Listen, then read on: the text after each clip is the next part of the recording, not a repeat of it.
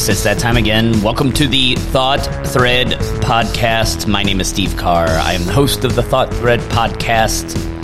What is the Thought Thread Podcast? Well, it is the in-depth description of my e-letter, or the post I put on my website, the Thought Thread.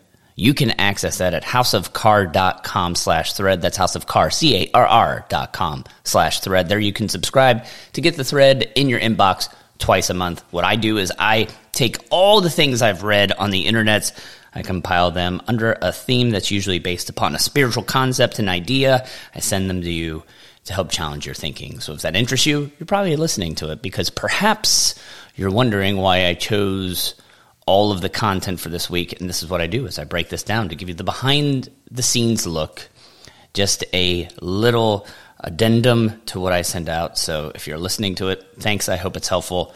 Drop me an email or a line to let you know. Really, I think I'm just putting this stuff out here just for my own benefit. Hey, I'm enjoying it. So that's all that matters. So let me tell you the spiritual theme behind this week's thought thread. And it comes from Psalm 136.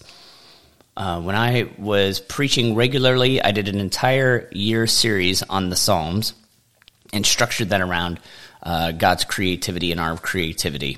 So while preaching through the book of Psalms, I got to Psalm 136, which is a psalm that is all about love. There's a refrain that is repeated throughout Psalm 136 that says, "His love endures forever." And the Jews know Psalm 136 as the great Hallel, and Hallel, the word for praise. Maybe we know it better from the word hallelujah, hallelujah. That's to Yahweh, praise to God. But this was a psalm that speaks of God's providence and love throughout the history of God's people. So I think that's an important lesson for us to realize in pandemic, anyways, is that in the midst of our highs and lows, even when things seem chaotic, there is a God who loves us. And even when we don't see his working, it does not mean he has ceased to do so. So the theme for this week's thread is love. And when I considered all of the songs that I could include to do with love, I thought about, In the End by the Beatles that talked about love. Man, I had quite a few options. I mean, so many love songs written there. But for some reason, I nestled in on Freddie and the band Queen, who took great songs and made them greater when they pulled together their harmonies. And he's going to hit the high note. And I'm going to let that linger.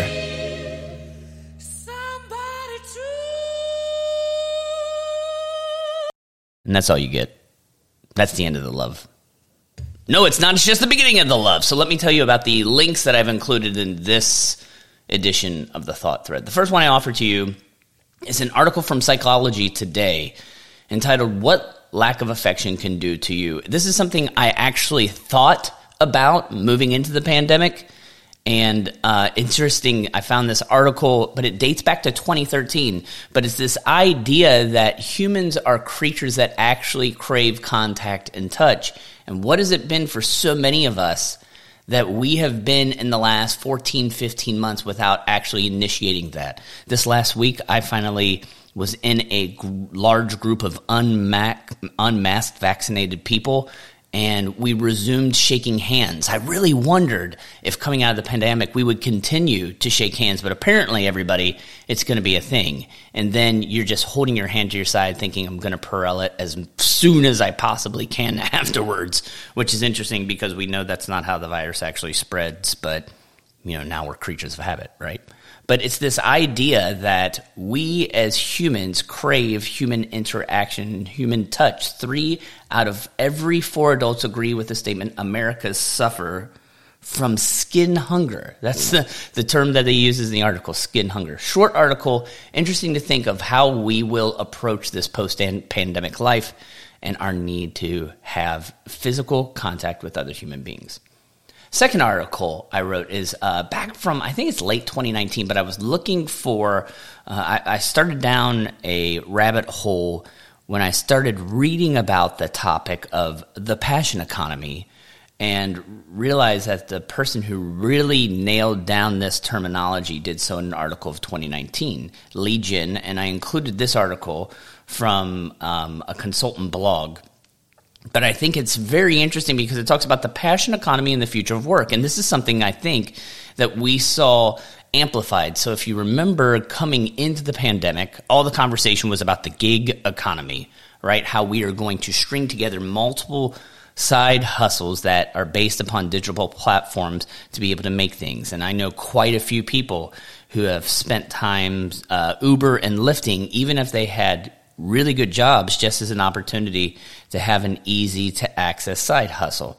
This person postulates that we're actually going from the gig economy to the passion economy. And this is something I think we saw in the middle of the pandemic, is different platforms are now creating the opportunity for people to have their complete jobs as self-employed, but based upon platforms. So whether you're a personal coach, if you're a teacher or tutor, if you're going to create MOOCs, which are massive online courses, or other types of educational courses, if you're a writer, if you're a podcaster, there are all these monetization platforms now that will help you do that. And that is what this author says is the beginning of the passion economy, that we're actually at the point where you can do what you love and make money off of this. I include this just for your exposure to this as an idea, because it's going to impact the economy, I believe, in the next years to come, right? We saw how there's a big shift, especially as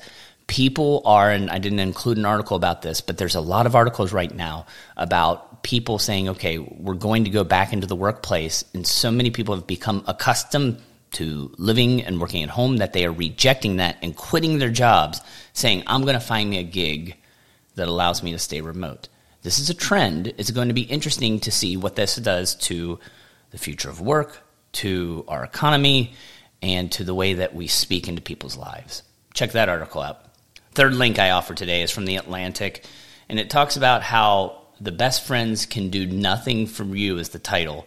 But the reality is that what it's saying is that we've gotten so accustomed to surfacey relationships that we need to dig deep and really mine some rich, meaningful relationships. I don't know about you, I'm seeing this as a trend as well, because social media has our connections level up, that people are finding more opportunities to interconnect with other people. But the problem is that those are shallow relationships, so that when life becomes difficult, what do they do? What do? They need stronger friendships to work with. So again, this is from The Atlantic. This is a secular perspective on it. I think it's important for those of us who are people of faith, that work in faith communities, to understand is that some people have expedient friendships, as the author says, people that are just very low level, and we need rich and thriving relationships for when the hard times come. Take a look at that article. The next article I offer up is from Inc. magazine, INC, which is why the most intelligent people love spending time alone. And yes, this might just be speaking into me, because I've discovered that even though I am a high-level introvert, I do appreciate times where I can be alone, so I can really gather my thoughts and try to work through ideas and issues with which I'm grappling. I feel good that here in this Inc. article that we're seeing the research that followed people between 18 and 28 years old, found that the more that they socialize, the happier they were. But that's not completely true. If you're intelligent, you need to have some time, because there are certain people who, the more that they interact, they actually become less happy. So again, if there's a tension and a balance here, I like to live in the tension and the balance. Maybe it's something that you haven't thought about, is how outward am I? Do I have time to be reflective? Either way, this is your free podcast advice of the week. Just take some time. Find some alone time. Be alone with your thoughts. It's scary, but you might learn something. Every thread, I recommend a book that I've read. And what's interesting is that I went through my archives, because I've been taking notes for years, and I went back and found one that now dates back to the Great Recession. I think it's back to 2008, 10, which is a book called Clout, The Art and Science of Influential Web Content. And I read this because when I was leading marketing for a university, I found this an interesting topic. It was the introduction of content marketing, this idea that you need to be a wisdom dispenser for your clients, not just have the transactional product. And this book was early on, and it really talked about this shift into the idea that, hey, ad campaigns for marketers aren't going to work anymore. We're going to have to try new things. It's interesting to think now that we're 11 years past this, but I just still found some valuable lessons in that. What I did is include my highlights of notes in the thread, so you can find the link there. So you can determine if you want to read this book, but if you haven't read it, I think it holds up. Sometimes even these digital technological books might have been birthed out of the cultural zeitgeist, and it has longer resonance. And I'm telling you, Clout by Colleen Jones, I think, has that as well. So there's that. Then every once in a while, I offer something that is written by me. This week I've pushed the fringe a little. There was something I was dealing with. It's a book that I'm not sure I've had this recommendation reviewed, but there's a book that is sweeping not just evangelicals in America, but also among skeptics in America, which is called Jesus and John Wayne. It is a review of how American Christianity got to this point where we seem to value masculinity and nationalism above everything else. And I've heard a lot of people raving about Kristen Kobes-de-Mez's book. It was released right at the end of the last year. I started reading it, and as much as I agreed with her, I just was I was just very bothered by some of her assertions. I felt that she made some wide sweeping assertions that weren't necessarily based on research, but as the book presented itself, it very much insisted that this was an academic endeavor. So almost to the extent that, well, this is history, you can't argue from it.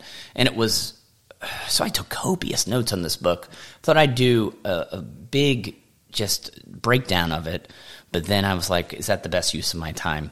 And then Dumez actually had a New York Times article published in recent weeks that kind of unlocked what my primary problem with this book was. So if you're a fan of Jesus and John Wayne, or if you've read it, you're going to want to read this review. If you haven't, I'd still recommend reading it because so many people are reading it to try to figure out what this means to American Christianity, and I have a deep interest in that. So I encourage you to read it, but even maybe that, you want to read my take on it first to be able to give a framework by which you can read and understand it. So honestly, maybe I'm wrong about this. I appreciate some of the work, but there's a lot of it where I'm like, I don't like the way that she does her math, and this is how I make it add up. So you can go, that article is on my website. I have other thoughts from previous months there. You can take a look at that as well. House of Car, I have the link there. And finally, one last link for you that has nothing to do with it, but when I was trying to wrap up love, I came across a video of robots dancing. And, for you to look and see how it looks when robots dance. And I'm not talking about like CGI robots from the movie. I'm talking about robots created by Boston Dynamics, which are those weird, animalish looking robots that can walk, and they have them do a whole choreographed bit to the song Do You Love Me? Yes, you need a little pick-me-up for what has been a hard few months to get to this point of the summer of release, where everybody's going to go hog wild, masks burned, vaxxers out on the streets hugging people. It's going to be crazy town. So, hey, why don't you introduce yourself to that by watching this video of robots dancing. Robots dancing will win every time. And with that, I'm done with the thought thread. I hope it's been helpful for you. It's been enlightening for me. That's why I do this. Go to houseofcar.com/thread. Go ahead and drop a comment. Let me know what works for you, what doesn't. Regardless, we're going to keep moving forward. Thanks for your time. Take care now.